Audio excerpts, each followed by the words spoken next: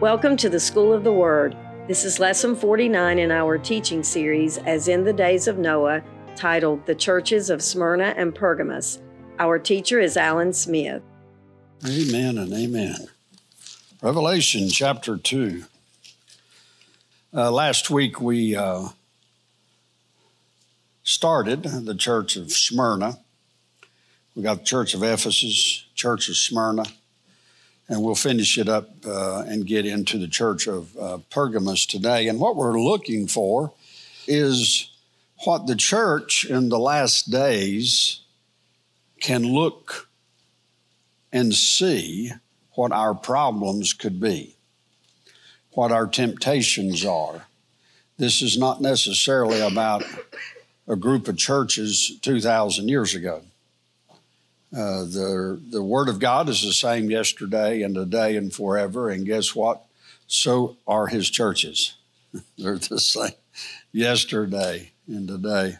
So as we're looking into this, we're trying to see our behavior, the problems that we'll have so we're not blindsided. But so with great wisdom, we can move forth in the things of God and the Word of God to see where we are. So as we begin this, my opening verse, as you can quote by heart, I'm sure, as in the days of Noah, so shall the coming of the Son of Man be. As a Bible student looking at the New Testament, we're always keeping in mind that the New Testament is written in light of the second coming of Christ. So as it's addressing things in the New Testament, just understand it's the churches and it's individuals, and we're anticipating the second coming of Christ. And as a Christian, we get so caught up in our everyday lives and in what God can do for us or in our own personalities that sometimes we forget the main purpose or what's really going on. And we are looking for His appearing. And that is where we want to position ourselves. You've heard it said many times, if you're a surfer, which I am not, you have to paddle out into the ocean. You have to align yourself so when the wave comes, you're just ready to catch the wave. And that's what the Scriptures give us, this idea as a believer. We're wanting to align ourselves with the Word of God so when a wave of God comes, we catch it and we move with it. One of the greatest disappointments would be that there would be a wave coming from God and we would not be in such of a position that we could catch it. And so we're always wanting to position ourselves to catch a wave of God, a move of God, whether it's on a personal level or a corporate level or a national level. So as believers of New Life and those watching online, our goal is to help us position ourselves to catch the wave of God and the move of God. So now let's watch this. Now, as we move into the seven churches, always keep in mind, and looking at the book of Revelation, the seven churches, they are seven individual churches, but they also symbolize seven eras, if you will, of Christendom or of Christianity down through the last 2,000 years. So when you look at the Scriptures, truthfully, it's layered. It has layered meaning, layered truth. Some scriptures do to a prophetic mindset. The first church we looked at was Ephesus. We're going to say that covers between 31 and 100 A.D., because if you look at that and if you put the church of Ephesus for the first 100 years of the church, and you put that church of Ephesus up with that church, you can see that it covers kind of that time period. Smyrna, which we have already on now, we're saying that's a Roman persecution between 100 and 313. So as we've read last week, the church of Smyrna, we'll finish up today. It's the persecuted church. We went into last week on why it's persecuted, and we will get into that a little bit again. And then also today we'll start Pergamos, and this is the rise of the papacy or the Roman Catholic Church, if you will. Now, up to this point, the believers in the Christ were believed to be a sect of the Jews. Now, we covered this last week some, hit it just a little bit again this morning, but as we move forward, it's important to remember this. Believers in Christ were believed to be a sect of the Jews. Now, as far as Rome was concerned, when they saw believers in Christ or Jewish nation, they saw them as the same group of people, even though there was some internal fighting between the Judaizers and the new Christian believers. It is here that the division of the Jews and the followers of Christ among the Romans begins. That's the reason you can see when you get to the church of Smyrna in the New Testament, that you can see in chapter 2 of Revelation, you start seeing the persecution come on the church. Why? It's because of the Jewish believers in the sect, or if you will, the culture of the Jews. There was a division started. Those that believed in Christ as the Messiah and those that did not believe in Christ as the Messiah. This letter shows the tension and the division within the Jewish community. It appears that there are hostilities towards them. The synagogue of Satan is in reference to the Jews that were persecuting and opposing the new believers. So that's a pretty strong judgment, if you will, of referring to the Jews that would not receive Christ. Now, so we see that this is a suffering church. And it says that they would have to endure through their suffering. What was the downside of their detaching from Judaism? In other words, they were believing that Christ was the Messiah. What was the downside? The Jews had special treatment within the Roman Empire. The Jewish nation did. Citizens were to worship the emperor and Roman god, Roma. Roma was the god over all gods, so each city had a god over their city to be worshiped. This was unacceptable to the Jewish people, so they were given an exemption, provided that they gave sacrifice for the health of the emperor. So the Jewish nation had this exemption, and so therefore they could dwell in the Roman culture and still, in their minds, stay true to their faith. So the new Christian Jews, make a distinction. Now, has everybody got that distinction in your mind? You got Jews and you got Christian Jews. Were now going to be disqualified from the exemption because the Jews were saying they were heretics. So the Jews push out the Christian Jews, so to speak, or there was a division, and so they could not inherit these exemptions from the Roman government. So therefore starts the persecutions, which we talked about last week. In these next 2 or 3 slides, I'm going over really quickly so I can get on. So now the new Christians found themselves in a situation where they had to worship the emperor and Roma, which is Roma was a Roman god that was the god over all gods. Rome allowed you to have your little gods, but they said that Roma was the one over them all. Would they deny the emperor in Rome, or would they deny Christ? So when they would not comply, they would be persecuted, is what happened. Christians were seen as being against the established order and antisocial. Rome began their move of the great persecutions against these new Christians. We went over that some last week. In AD 63, there was a fire that destroyed a large part of Rome. Now, the emperor then was Nero, but it was said that Nero had the blaze set in order to destroy the old parts of the city so he could then rebuild them, to silence the rumors. Nero accused the Christians. So the Christians it was really convenient for him to have a group of people that he could blame the fire on, even though he probably set it himself. But that's when the great persecution began, because so you got the early Christians. Paul went to the Jewish synagogues at first, up until Acts 28:28. He went there first. He converted some Jews. And then it says he went to the Gentiles. But then you had this division of these believing Jews. And so the great persecution begins that now the Jews, the Christian Jews, are at odds with Rome. They're at odds with their fellow brothers, it was at one time, the Jews, Jewish nation. Yes. Was there persecution, like under Nero, would there have been persecution before that anyway, with all this? Of course. Yes. Oh, it's a national level. Yeah, with Nero, you went on to a national level. When it was, you kind of had the persecutions. The Jews were well established, and they had places of high ranking. They had huge influence, would be the proper term, in the political arenas of these cities of Pergamos, Smyrna, Ephesus. They were respected somewhat. They had to be respected. I mean, can you imagine? They got a special exemption from Rome, right? So they had some type of favor. But then when these Jewish Christians came on the scene, it was really cramping the style of the Judaizers there.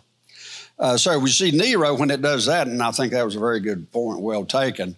It kind of gets on more of on a national level of persecution. And so then the sect of Jewish Christian believers, if you will, they got their reputation tainted, if you will, as being a cult, is what it was known as. There was Nero, and of course that was a famous painting about Nero. I don't stay too long on that. But a famous painting of Nero singing while Rome was burning. Then after that, they started persecuting the Christians. Now, you've got to understand, too, the persecution of Christians is a move of the enemy. And so the Christians were persecuted. They were put into the Colosseums there at Rome. They were fed to the lions, it said.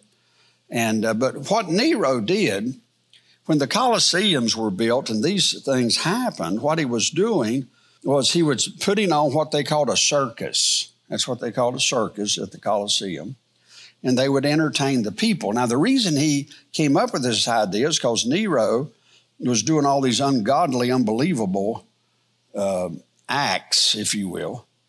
And so he was trying to get their minds off of what he was doing, so he gave them a circus. It's a psychological ploy, if you will, but we need to remember that. Now, I'm not against football, basketball, and all that, but it's a circus. Can somebody hear me? It's a circus to keep us off of thinking about things we need to be thinking about. And it's been a ploy of government. And there again, I'm not against football or whatever, but let's call it what it is. It's a circus. I mean, the modern day gladiators are the football players. I mean, who in the world's worth $5-10 million a year or something? I mean, somebody give me a break. Huh? But you got to understand spiritually what's happening with all this. It's a circus. It's Rome. It's the Colosseum. Look how many football stadiums we have as an example. It's Colosseums. It's a circus to entertain the public, the people, so they'll keep their minds off of what's important. That's the spiritual onset and the spiritual psychology, if you will, behind this stuff. Now, and it came from here with Nero, or the Christians being persecuted. Now, we had this martyrdom of Polycarp. He was a disciple of John, first bishop of the church here at Smyrna. And so we got John and we got Polycarp. Polycarp was probably very young. I don't know if I have this. Polycarp was a Christian bishop of Smyrna. According to the martyrdom of Polycarp, he died a martyr, bound and burned at the stake, then stabbed when the fire failed to consume his body. So they put him there at the stake, set fire to him, but it said that he wouldn't burn. So they had to pull out some swords and had to start sticking with swords to kill him, is what happened with Polycarp. I don't know if we have that type of anointing today or not, but and I pray we won't find, it won't be tested. Somebody say amen. It is believed he was born around 70 AD. John was already getting old. So then you had Polycarp born, and then you had John getting old. He comes out of Patmos. Polycarp probably met John. A great leader of the second century church. Again, the problem was between the Jews and the Christian believers. It is said he was burned alive, but he would not burn, so they took swords and they killed him. And that's another famous painting of Polycarp, fire not touching him, so they had to kill him with a sword. Now here's a church of Polycarp in Smyrna. It's kind of a small church, but Polycarp, they didn't make great tributes to their leaders. But this is inside. The inside looks a little better than the outside, I guess you could say.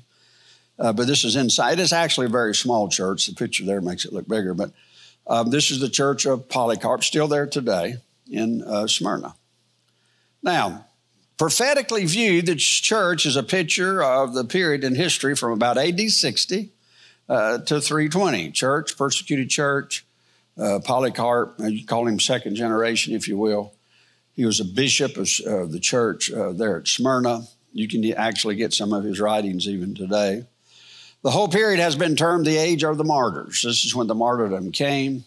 And of course, the beginning was the division between the Judaizers and the believing Christian Jews. Polycarp was a bishop of this very church at Smyrna, and in 155 AD, at the age of 86, he was sentenced to death by being burned at the stake.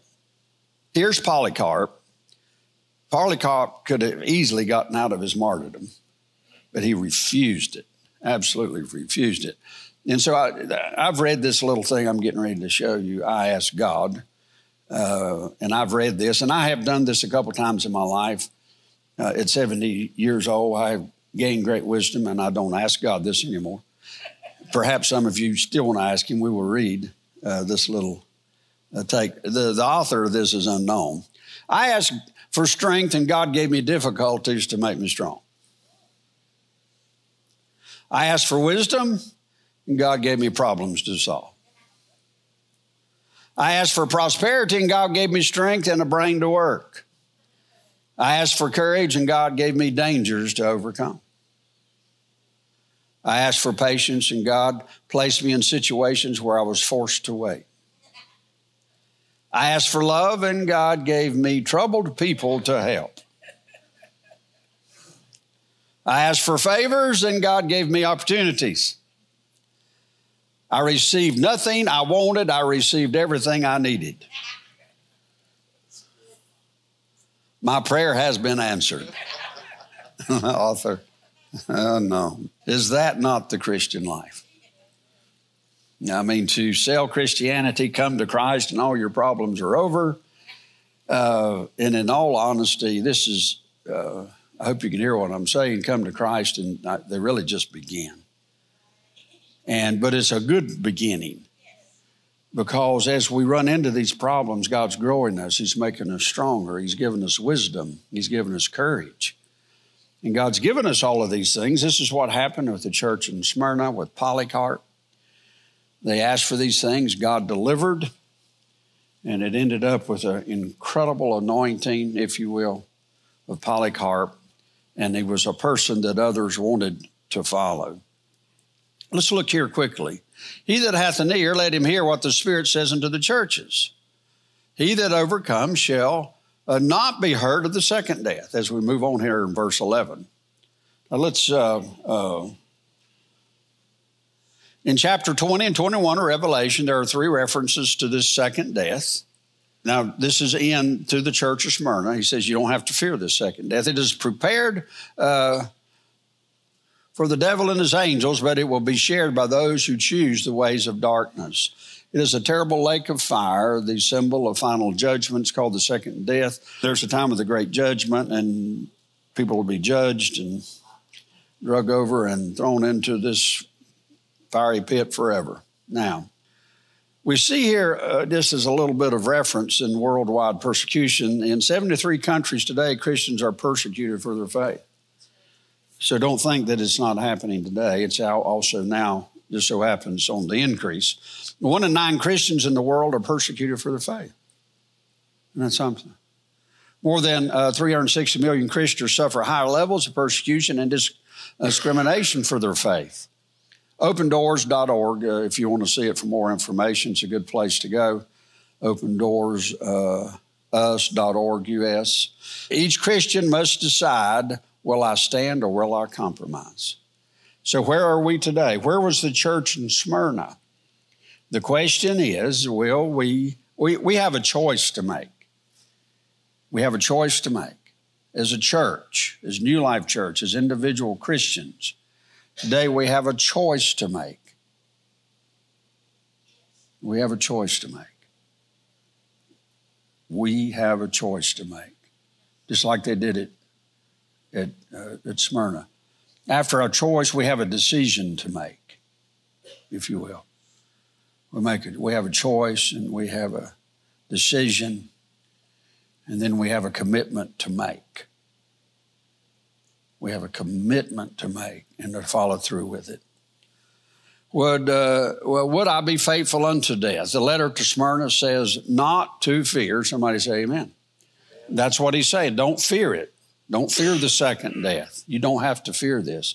Colossians, Paul says, the salutation by the hand of me, Paul. Remember my bonds. Grace be with you. So we know Paul, his prison epistles, and when he was in prison, he wrote a lot of them. He was in prison when he wrote books of joy. Figure that one out. Now, here's the meaning of the seven churches again. Now, we got Ephesus in 31 to 100. We got Smyrna, which represents Roman persecution, which we just finished. Now we're going to Pergamos. And this is called the rise of the papacy, if you will. This is when, or papacy, some says, this is when the church leaves the homes and the church is then mingled with the government, if you will, and it is the religion of a state of Rome. And we'll look at this church as we move forward to see if you think our government, the United States, is not the answer to all of our problems. It's just not. Christ is the only answer to our problems. Now, I want to move quickly, because I want to move some territory here rather quickly. In the book of Revelation, we see there will be now watch this, a dark move that is constantly trying to invade into the churches in the world.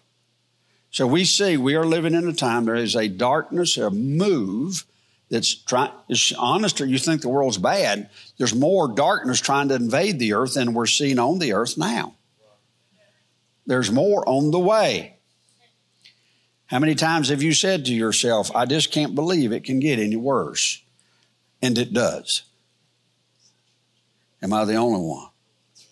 And it does. It's because there's more darkness and there's more coming. Now let's watch this. It is being deployed by the spirit of the Antichrist. I wrote this down this morning. It's being deployed by the spirit of the Antichrist. Antichrist being what's against Christ. There's a deployment coming against the earth and the church. He is paving the way for his master, Satan himself. So we got the spirit of the Antichrist, we got the Antichrist, but you got to understand, don't think for a minute that Satan believes the Word of God. Yes, he knows it, but he doesn't believe it. He believes he's going to win this puppy, you see. That's what he believes. You can say, well, Satan knows his end. Well, he maybe does, but trust me, he does not believe it. He doesn't believe God. He knows what it says, but you're not going to scare him with it because he doesn't believe it. Now watch this. Over the course of history, we can see his many moves from Nero, Stalin, Hitler. And as I've said in times past, Satan does not know the day of his coming. The second coming of Christ, no man knows. So in each generation, Satan has to have him an Antichrist ready to move in on the scene. So you can say Nero, you say, oh, we got all these figures. I mean, the Jews were persecuted under Hitler. Yes. You have all of these situations set up to look just like Jesus could come tomorrow. And Satan's doing his part. He is being prepared. He's doing all he can do so that each generation he can move his man in. And there's been quite a few. It's not that you've missed it. It's just that he doesn't know the day or the hour. So Satan's going to be ready to make his chess move, if you will. But trust me, he can't make that one until God makes his. So God, holding back with his grace and mercy, God's got this thing called the bride of Christ. He's got this outfit called the body of Christ. He's got this day called the day of the Gentiles. God says, I'm going to fill it up. And when it's full, then Jesus is going to bust these clouds wide open. And that's just what's going to happen. Here we go. Pergamos was a city that was loyal to the powers of Rome, therefore very dangerous, if you will, to Christians. Pergamos was a hub of pagan power and worship as we start moving into that, into Pergamos. Now here's Pergamos. Here's the message to Pergamos as we go into this next church. The third of 7 messages to the churches of Asia Minor, modern-day Turkey today. Each message includes a specific word for the reader to consider. Now, we just come out of Smyrna, particular word for us to consider, going into Pergamos. Now, let us not miss this word to this church. The third letter is to the believers in Pergamos, which was a beautiful, art-filled city built along 2 tributaries of the Caucasus River. Pergamos was a center for worship. Can somebody pronounce that? I looked it up. There you go, Dionysius. And it's because you've been there. You've been to Pergamos. Dionysius, Zeus, and other pagan gods. Now, as we look at this with Pergamos, Pergamos was actually placed from Rome as being the capital of that area, but I think Pergamos was capital, and then they moved it down to Ephesus, I think. Or the other way, vice versa, but I think it was Pergamos and then Ephesus. And in all of these cities, you had these pagan gods. Now, we're going to go on here. There is kind of, that's a picture of the Acropolis, as it's called. Or is that Acropolis? It's the high place. Is what an Acropolis is. So in a lot of these cities, they would be, the paramount place would be what they would call the Acropolis, and it was a high place in the area.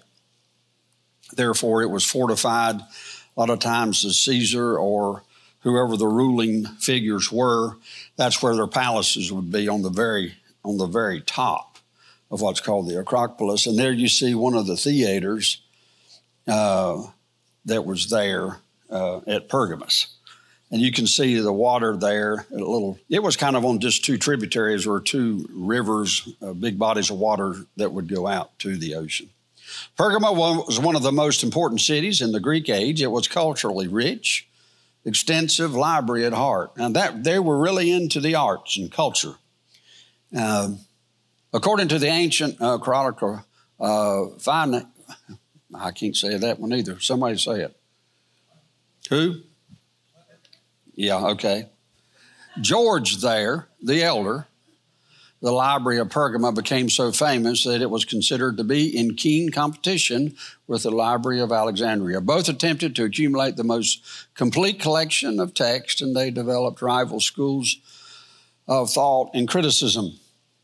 Now, as we look back into to ancient Asia, if you will, they had incredible thinkers. And the text and the things that were written, great philosophy, they weren't short at all on philosophy. Matter of fact, if you didn't have Google, it meant you had to think a lot, is what happened. So there's Pergamos. If you look down below Pergamos, you got Smyrna. Go down below that, you got Ephesus is the first church. Go about 40 miles up to Smyrna from Ephesus. About 60 miles from Smyrna up to Pergamos. And you can't see it on this rendering, but at Pergamos, there's a little streams of water that actually go out. You can see Smyrna and Ephesus are, of course, right on the coast. Pergamos, though, still had water access. Now, let's look here at the scripture. Now, this is in verse 12. If you look into your Bibles, Revelation chapter 2, it says, "And to the angel of the church in Pergamos write, These things saith he which hath the sharp sword with 2 edges." And so this is the church that's known about the 2-edged sword and the sharpness of the word of God. Now, let's watch this. Pergamos is the church that is being undermined by corrupt practices and corrupt teaching. So what they had to watch for is this corruption. Now, they were in the seat, if you will. I mean, they were in Pergamos. And Pergamos was the healing center, if you will, of Asia. people, they were known for the gods of healing. So these corrupt teachings started coming into the church a little. Pergamos was a Roman capital of the province of Asia at one time. So as they have these, it's known as a healing center. It's amazing at what they use for healing. It will blow your ever-loving mind. And it doesn't look a lot different than us today. It was a center of pagan worship, and there was a temple to Caesar there also. So they had this pagan worship. It was known as a healing center. You can say, well, Alan, how could they, what was the healing deal? Well, you got to understand, here you got believing Christian Jews saying Jesus heals. In this pagan center that all of Asia would come to for healing if they were sick. Now you're talking about a healing crusade. So you had this onslaught of people coming in to Pergamos for healing, and you had a bunch of little scrawny Christian Jews, probably skinny, running around saying Jesus heals. Can somebody say huge conflict? Huge conflict. Now, but I'm not too sure that the conflict's any more then as it is now. Because if we're looked upon and you come to this church and we say, we'll pray for the sick, then by not only the world, but even fellow brothers and sisters will look upon us as though we're a cult. And I'm sorry. I don't want it to be that way. At one time, I could agree with them. And I went through a bout of cancer. Can somebody hear my good English? I ain't doing that one again.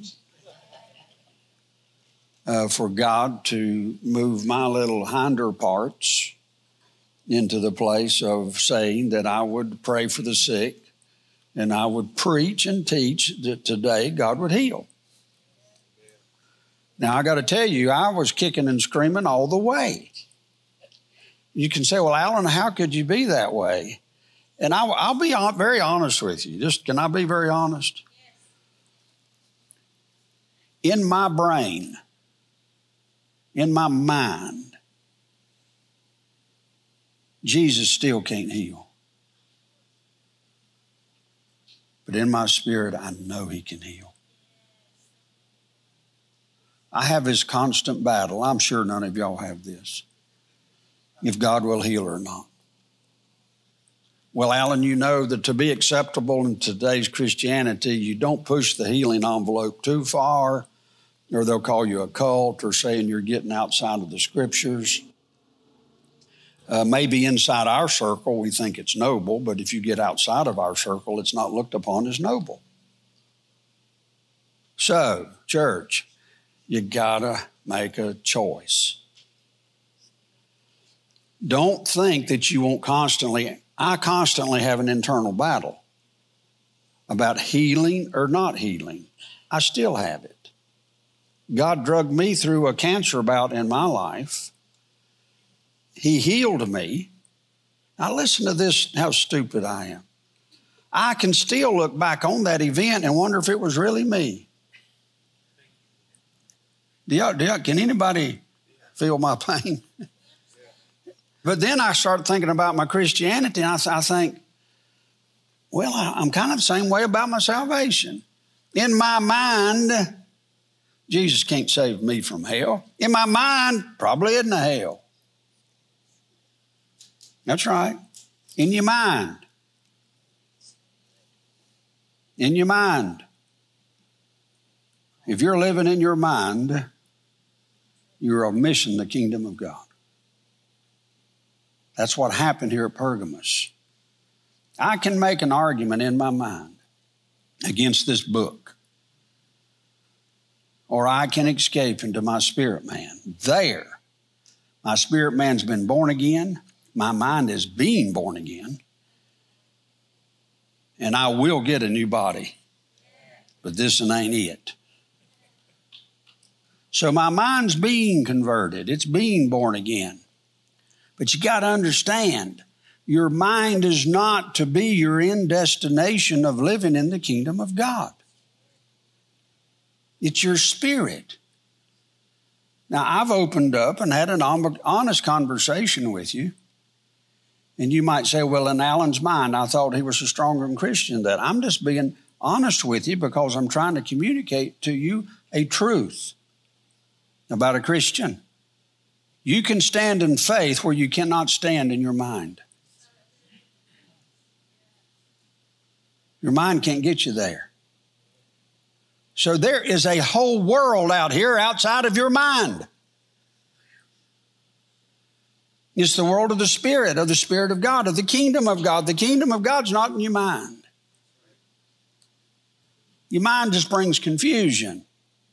Quit trying to convert your mind.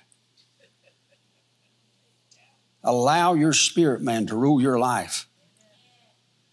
It's there that you've been fully born again, is in your spirit. The mind's on the journey. So don't be too impressed with it. Amen? And if that left some of you confused or whatever, see Trevor. Don't see me. Talk to Trevor. I've been transparent. That's all I can do. Now look at the scripture here. I know thy works and where thou dwellest, even where Satan's seat is. And thou holdest fast my name and hast not denied my faith, even in those days wherein Antipas was my faithful martyr. He was killed there, who was slain among you where Satan dwells. He says there, where Satan's seat is. That's pretty stout. His angel said here in Pergamos that this is where the seat of Satan is. And I'm like, you mean there's somewhere on earth that there's a seat of Satan?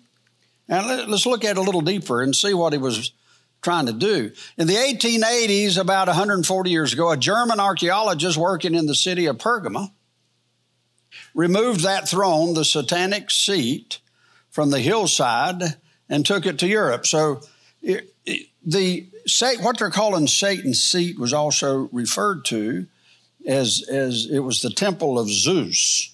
It wasn't so much a temple, it was a place they did sacrifice. I guess you called it a temple. But it wasn't just a temple of Zeus, it was a place that they did sacrifice up to 24 hours a day, 7 days a week to Zeus. Now, today it is visible in a Pergamos museum. We'll look at a few photos in a minute in the city of East Berlin. So this archaeologist, actually, he went there to view it, the ruins. And there were farmers there taking the pieces of this whatever you want to call it, and they were taking pieces of it and burning it down to get the lime out of it to put on their fields. And so he was like flipping out. Oh my goodness. So he went to the powers that be there and asked if he could remove it. And they said yes. So he takes this big task and he starts removing it to Berlin, which we will. So this altar of Zeus is not in Pergamos now. It has been, the structure has been moved to Berlin. But I think we might not be doing ourselves justice to think that the seat of Satan is necessarily in Pergamos. The seat of Satan at that time was at the seat of the government. You got to understand something about Satan. He's always seeking those high places. He's always seeking the governments. He's looking for his seat in the governments of the world. Just so happens they had a live one right there with Zeus. Could there really be a place on earth that the devil has his seat or his throne? Pergamos was known for its practice of medicine, magic, and psychiatry to fight illnesses. Can you believe that? That's why people went to Pergamos. They also trusted in the false religion. So they took religion, mixed it with medicine, mixed it with magic, and mixed it with modern psychiatry of that day, which I don't know that we've improved on much, about the same thing. There was also one of the first art museums there. Rome also made Pergamos the first capital of Asia until moving it later to Ephesus. Pergamos was very powerful and had huge political and religious and medical influence. Now, let's get into what was called the healing temples of Pergamos. This was a road that you had to travel on. The healing center, and I'll try to, when I get to the name, I'll try to pronounce it. Now, you had these Roman road that came out of Pergamos and went to this healing center. The healing center was outside of town. This is the road that took you there. You followed a Roman road outside the city to the healing center. The god of healing, Asclepius, we're going to call him Asap, received worship in cultic centers around the Greek and Roman world. Asclepius is his name. Supposedly, when he was born, they had to do a C-section on his mother back then. He was born, and he was alive. They saw it as a miracle. And so then he grew up, and they saw him as a healing. He ended up being a healing god, Asclepius. This large complex at Pergama was originally constructed in the 4th century BC and became an official center in the 3rd century. So that Pergamos was known as this huge healing center. Now, that is a picture of actual ruins of some there at the healing center. And also there is a statue there of, I don't know if you can see it, but there's 2 snakes there. You see that? I mean, it was so amazing. They used snakes was a symbol of healing. Now, Pastor Steve would not have passed that test. He would not have passed that test. He would not have approved.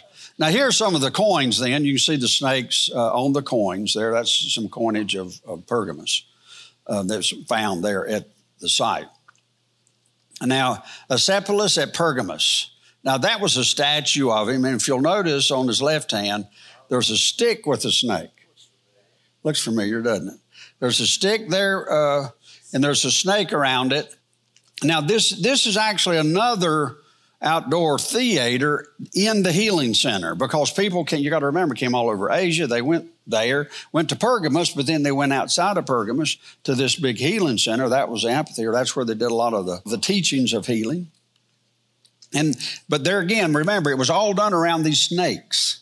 It was the idea of these snakes. They combined traditional medicine with psychiatry. Now here, I want you to hear me here just a second.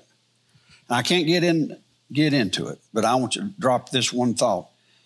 There's preachers today mixing the Word of God with modern day psychiatry. I'm sorry, it's a mixture.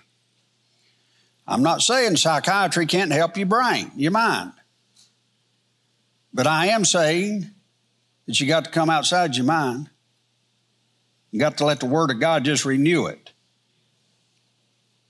And there was a mixture. Now, what happens in psychiatry, I'm not going to stand here and tell you that somebody can't sit down and help you with what we're going to call some type of psychiatry. I'll call it psychiatry light, and gives you understanding to human nature. But also psychiatry, when you try to manipulate another person, you're using psychiatry. You didn't know I was talking to you, did you? That's witchcraft. Manipulation. You're using psychiatry. In other words, you're trying to outthink the other person. Most relationships are who can outthink who the quickest. And we say we're interacting, having a relationship. Now, there's a little more to that, and I'll get on to it here in a minute.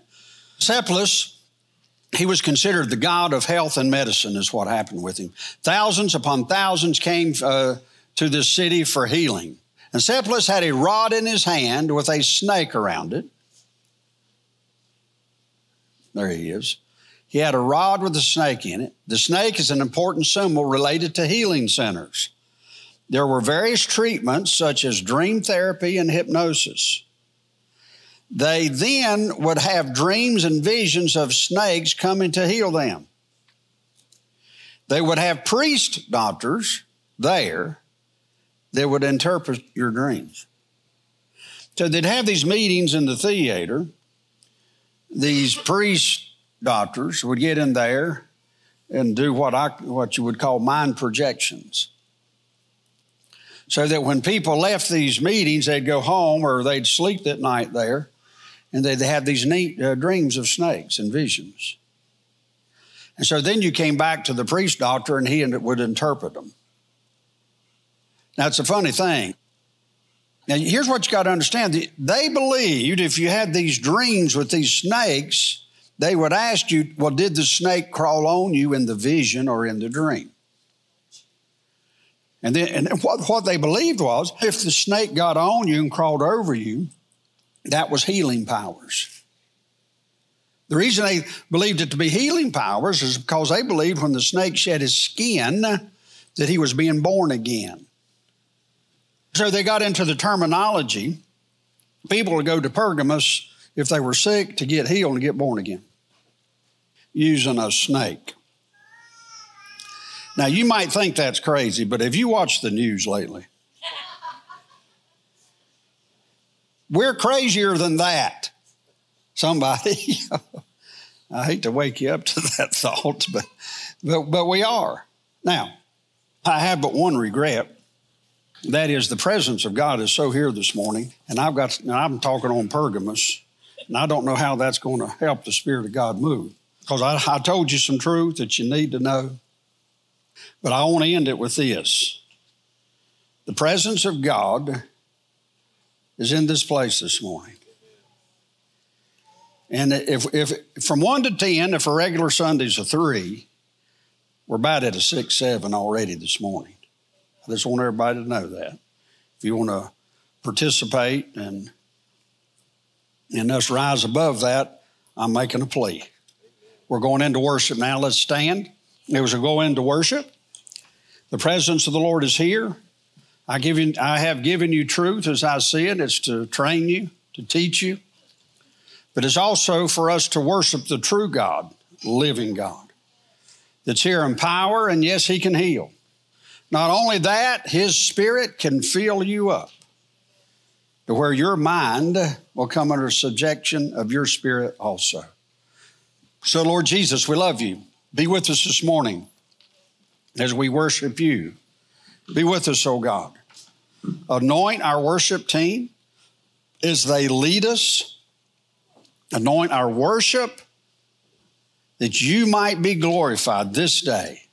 In Jesus' name, amen and amen.